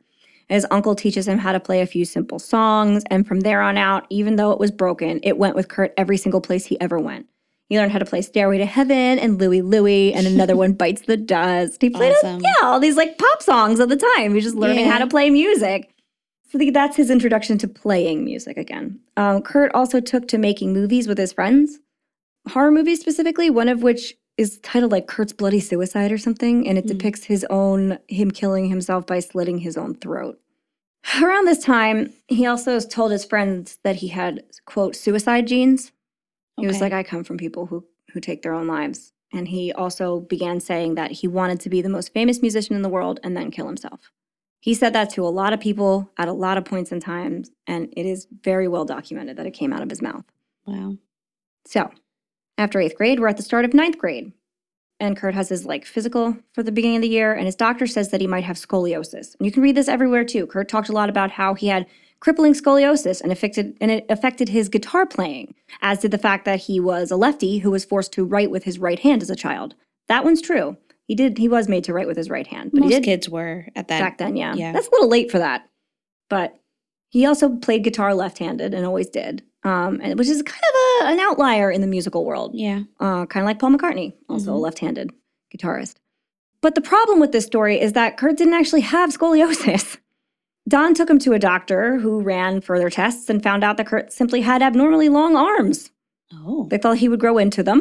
I guess he did. But he ran with the scoliosis thing and told his mother that his father had done nothing to treat him for his scoliosis. And his mother was furious, saying that her son should have been kept in a full body cast. But Kurt knew the truth. He just didn't say it. It's so weird. I know. Like, I also wonder if he just doesn't understand. Like, he'd hear something and latches on and then goes from there. Because I see that with kids all the time, too. They just, you say one thing to them, like, oh, I think you might have this. And then even though it's like, oh, no, you don't, they're still, like, stuck on the fact that they were told once they might have it. A more comprehensive mental health profile of him would have absolutely been very helpful. He did later in life get diagnosed with bipolar disorder, which makes some sense and not some sense. And there are a lot of schools of thought, and we'll go into it more in the next episode when we talk about that kind of stuff, that he had borderline personality disorder. And boy, if he doesn't check all the goalposts of that one, like he meets every single qualifying factor. It's a very like self-destructive, outwardly destructive, anguished existence where they don't want to hurt people, but they constantly do. And it's an issue with forming relationships and being either codependent or not dependent at all. And also an interesting thing is that like these are people that don't have empathy, really. They don't understand how to put themselves in the place of other people. And Kurt uses the word empathy so much, but I don't know if he uses it right. It does, even in his suicide note, it didn't feel right how he was using it. And I'm kind of like, did you feel that? Or did you know you should and couldn't? Right. Which would be a struggle. Right. That would be very difficult. Why am I not this way? Why don't I understand it? Why don't I feel these things? That's got to be hard. Or, as he was also doing it, was that he was feeling it too much and maybe couldn't express it either. Because I can see that too, like where he sees something traumatic or hears something traumatic. Yeah. And he doesn't have what we think is the appropriate response. But I almost think that even based on how he writes his songs, it seems like he has an artistic way of finally letting it out. Yeah. And he lets it out that way. But he can't let it out to anybody. He can't tell you, can't tell his family. There can't are a lot tell of anybody weird personal important. blocks, and we'll talk about this more in a second when you have a really wonderful quotation where, and I said this to you before we began, I said, I don't feel like he had real friends. They knew him. They engaged in activities with him, but nobody profoundly seemed to know him, with the exception of a couple journalists, which is very different when you're talking to someone who is going to print your words. And maybe his wife, like to be, you know. And she doesn't speak as though she didn't know him, but like even friends and bandmates and stuff, they have a certain level of knowledge of who he was, but it does end at a certain place. So it's very interesting. I find those things very interesting, and we'll go into them more next week, but introducing them is good right now. Yeah. As a freshman, Kurt discovered that he was really good at wrestling, too, because he had no fear. Okay. And if you have, like, no impulse control, which happens when you have ADHD, and also if you have borderline personality disorder, you just do shit, you won't be afraid of getting hurt. And so wrestling, you're probably great at that. Yeah. And he was quickly promoted to the varsity team, even though he was very small for his age, which didn't go too well for him because, like, everybody else was real big. Kurt recounts a story where his father came to one of his meets and he met his father's eye. And when he saw that his father was there, he just laid down on the floor and gave up and threw the match in defiance. But nobody else that was at any of his matches ever remembers this actually happening. Right. And that would be something that they'd remember. That's pretty memorable. This like the littlest kid on the team just laying down and let somebody pin the shit out of him. However, his father does recall in some place, he's like, oh, that little shit threw a match. But that could have been that he just didn't think he tried his best because he said his father was quite critical. I don't know. Again, there's a lot of revisionism that happens. Yeah.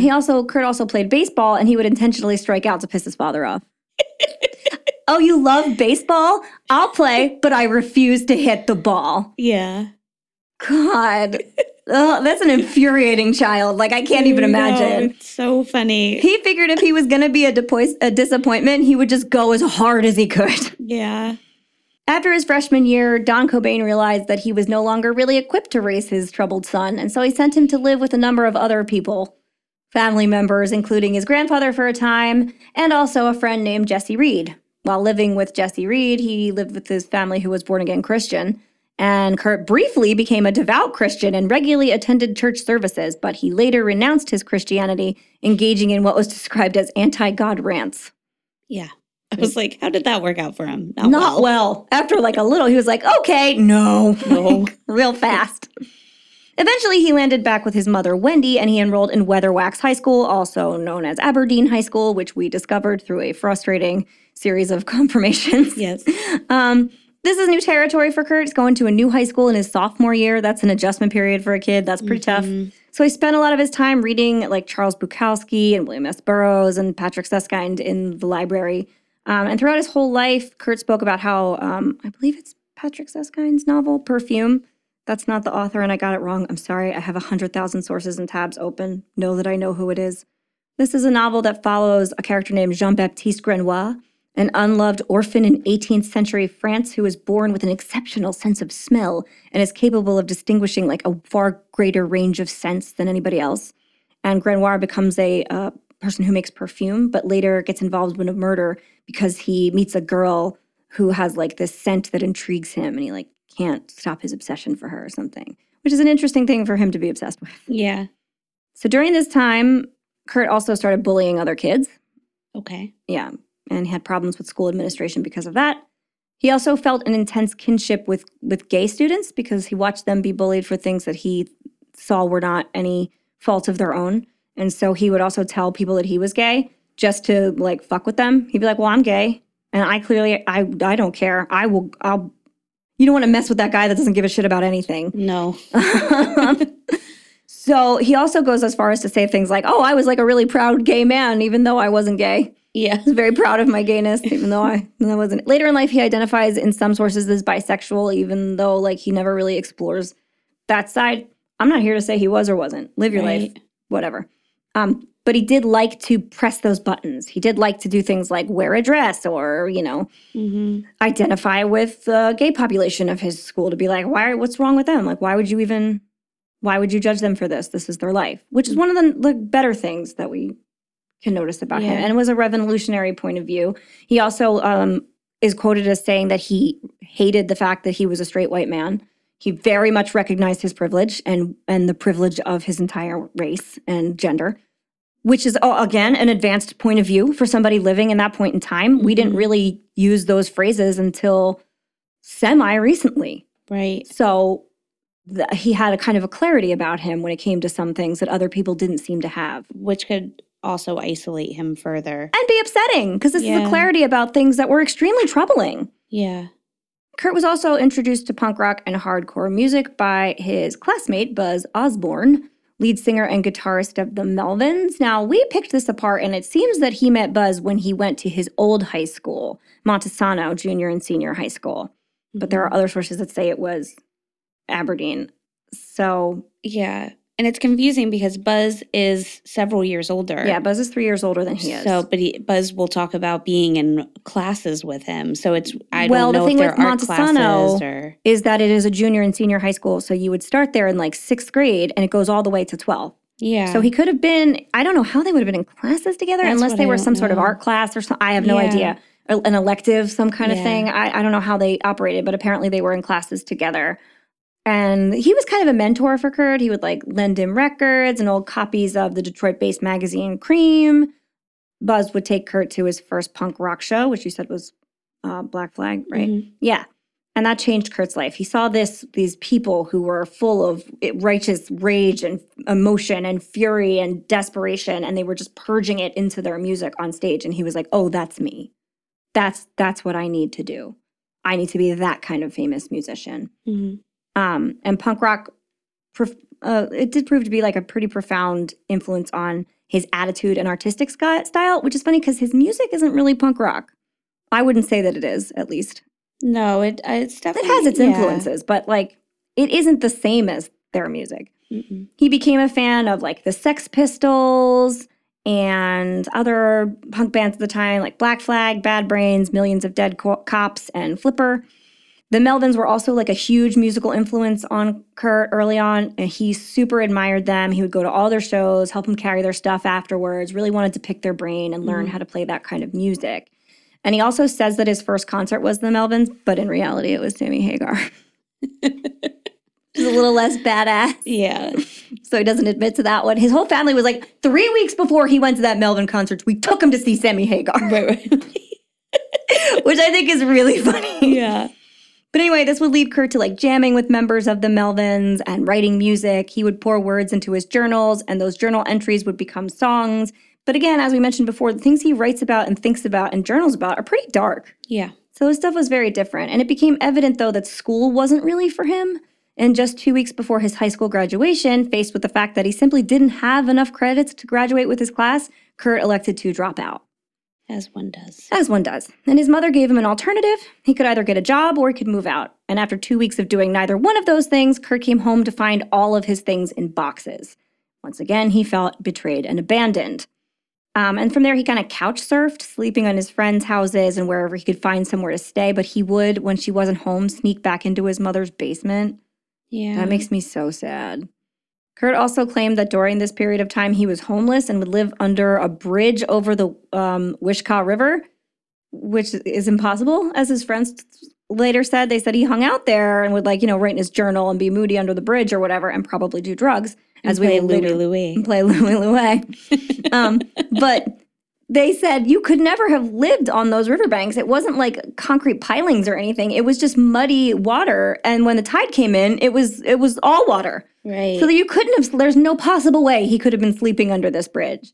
But again, you see that he's like, I was this Edgar Allan Poe type that wandered and slept under bridges and in gutters. No, you didn't. He definitely was very poor at the time, and that's when the thrift store clothing started, where he would just buy whatever he could find in bins. They might be a flannel shirt, they might be a dress, they might be the hunting hats, they might be the sunglasses. It didn't matter to him. He just got what he could. And later that became iconic, which we'll discuss in the beginning of the next episode. So in early 1985, Kurt forms his own band he called Fecal Matter. Yes. Gross. One of several, quote, joke bands that he said arose from his circle of friends that all hung around with the Melvins. It initially featured Kurt singing and playing guitar, and the Melvins' actual drummer, Dale Crover, playing bass, and Greg Hokanson, playing drums. They did this for a little while, a few months. They played some original stuff and some covers before they disbanded in 1986 because the Melvins went off to, do their real music. Yeah. While hanging out at the Melvins' practice space, Kurt met and became friendly with Krist Novoselic. The two did go to high school together. We found that out briefly. And they kind of knew each other, but I don't think they really forged a friendship until this point in time when they noticed that they had this thing in common. I love this quote that Krist Novoselic said in an interview. They were like, you knew Kurt in high school. And he said, well, he was a weird kid and I was a weird kid and we thought the world was weird. Yeah. I was like, that's a cute way to encapsulate that bond. And Krist Novoselic's mother owned a hair salon where Kurt and him would occasionally practice in the upstairs room. And a few years later, Kurt tried to convince Krist to form a band with him by giving him his demo copies. And that's where Nirvana began. But Leslie has a better third-party version of the origin story of Nirvana because everything I'm telling you right now is told through Kurt's lens, right? So I'm going to have you give our fiends a brief Nirvana's origin story before we actually are going to end this week, you guys. Okay. Well, so as you said, after Fecal Matter disbanded, Kurt went around and was just kind of handing out his demo tape of Fecal Matter songs to everybody that he could that he thought would want to take him on, basically. Yeah. And he did give one to Krist, who said it took him a couple months and then he finally listened to it because apparently to everyone else's point of view, when Kurt would jam with them and play, they were all like, he wasn't a great guitarist. He had like 2 chords that he'd play, but they did sense something in him. Like they enjoyed playing with him. Right. He just had this vibe to him, and they all liked his songwriting. Right. So they were like, he has great songs, and the melodies that he puts together with just those chords and the lyrics is amazing. Well, it tracks. He had a broken guitar for like 5 years at that point. So anyway, so after like 2 or 3 months, Chris finally listened to the demo and was just like, oh, wait, this is really good. I enjoyed some of these songs, especially the song Spank Through, which is a song that ends up on one of the albums. Chris told Kurt that he was interested, and the two formed a band. After months of thinking about it, they finally landed on the name Nirvana. Kurt says they chose this name because it was kind and beautiful and not like the angry, raunchy punk band names that they were on on the scenes. Fecal Matter? Yes, like Fecal Matter. Yeah, he was just like, let's go somewhere else with it. So Chris liked this too because it kind of set them apart a little bit from the other bands on the scene. Sure. Nirvana would release their first album, Bleach, in 1988. The lyrics were all written by Kurt, who says most of the songs were about his life in Aberdeen. At this point, Nirvana was just Chris and Kurt, and they would have a drummer, but it wasn't one that they were settled on. So for their album Bleach, they used Dale Clover, who we said was in the Melvins, and that's how they had met him because they were jamming with him, and he said, yeah, I'll come in and like play with you guys. Right. And they had a good vibe together. So once their album was released, it hit college radio stations, and it wasn't like publicly accepted, really. Like a lot of people didn't like it at first, and not even like it just didn't get much publicity, is what I'm trying to say. Yeah. So despite positive feedback from the critics, so the critics liked it, but which is funny that it's like they like the people that were like, but yeah, just didn't get picked up. Well, it's hard to get attention. It's hard to get people to listen to you. It sure I wonder is. what that's like. And I didn't write this in here because I'm going to stop when Dave Grohl makes the band. Yeah. But Bleach didn't even make it onto the billboards at all, but it did once their second album came out. Yeah, because people discovered them and they went back and wanted to listen to everything. And, So a fact that I totally forgot was that Kurt and Chris brought on a second guitarist, Jason Everman, for their first album.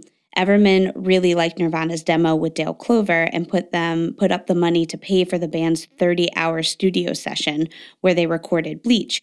Everman made the cover of the album and is credited on the sleeve, though he never actually played on the record. He only played with them live. Interesting. Yeah. Chris says that they just wanted to make him feel like he was part of the family. So he's like, I know he didn't like actually make it on the album, but he was playing with us for the live shows. So we just funded their album, basically. And he paid his way in. But yeah, all right, that's all right. While Kurt was writing the second album and the band continued to tour their first album, Nirvana went through several drummers and almost hired Dan Peters. Dan only played with Nirvana for one show. And laid drum tracks down for one single, which was Silver. During that time, Kurt and Chris went to Seattle to see a hardcore punk band out of Washington, D.C. called Scream. This is where he was told to go see this show by Buzz Osborne from the Melvins. Right. Kurt and Chris were familiar with Scream, but it would be the first time that they saw them live and the first time they would see Dave Grohl, Scream's drummer. And Kurt and Chris watched Dave play and agreed that Nirvana needed a drummer like that. Luckily for them, Scream broke up and Kurt invited Dave to come out to Seattle for a jam session. This would be the first time Dave would formally meet Kurt and Chris. Dave recalls eating an apple when Kurt and Chris picked him up at the airport for their first meeting. And this is what he says about it. I looked at Kurt and I said, "Hey, do you want a Bright?" And he said, "No thanks, those things make my teeth bleed." How awkward is that? Ew. First of all, the whole exchange is weird. Do you want a bite of this food that I am eating that's like weird? He just like walks up and he's eating an apple. Hey, you want a bite? Why would I? No. No. Oh, no, it makes my teeth bleed. Yeah. Because I'm profoundly unhealthy and my gums bleed, probably. I also love it because Dave Grohl always talks about how he looked like a horse with his like big teeth, right? And so I'm just imagining him eating this apple, like because he's so skinny and little, but he just has this huge mouth. Like that's really funny. Eating this out, yeah. All right, so Chris told Michael Azerrad in the band biography, Come As You Are. Love Michael Azerrad. He says, we knew within 2 minutes that he, meaning Dave Grohl, was the right drummer. He was a hard hitter. He was really dynamic. He was so bright, so hot, so vital. He rocked. All right. Yeah. Oh, boy. And so within 2 minutes, Fiends, that's how the Nirvana we know and love today was started. All right. So I know it doesn't feel like we got that far, but trust me, we did. Mm-hmm. I'm going to actually leave us off there for this week. Okay. Next week, we will go into the portion that I referred to earlier as less than 1,000 days. Because it is meteoric, their rise to fame, and then rapid descent. And we will then talk about all the theories there are about what could have happened to Kurt in that greenhouse. Right. But I feel it very, very important that you guys have a substantial background on who he was as a person and the things he experienced before you can gather an opinion. Because it did color everything that I thought later on, just knowing those things. You know what I mean? Mm-hmm. Okay, so do we have anybody to toast this week? We do. Yay! We have a new patron. Hooray! And this is the better Courtney. Courtney Benson. Best fiend forever. We love you, Courtney Benson. Cheers. Yeah, cheers. Thank you for supporting We Would Be Dead. Yeah. And yeah, next week we're going to have the second half where all of the mystery and stuff lies. So come back for that. And I don't have a sign off because we're not done. No. So yeah. So see you next week, guys. Bye. Bye.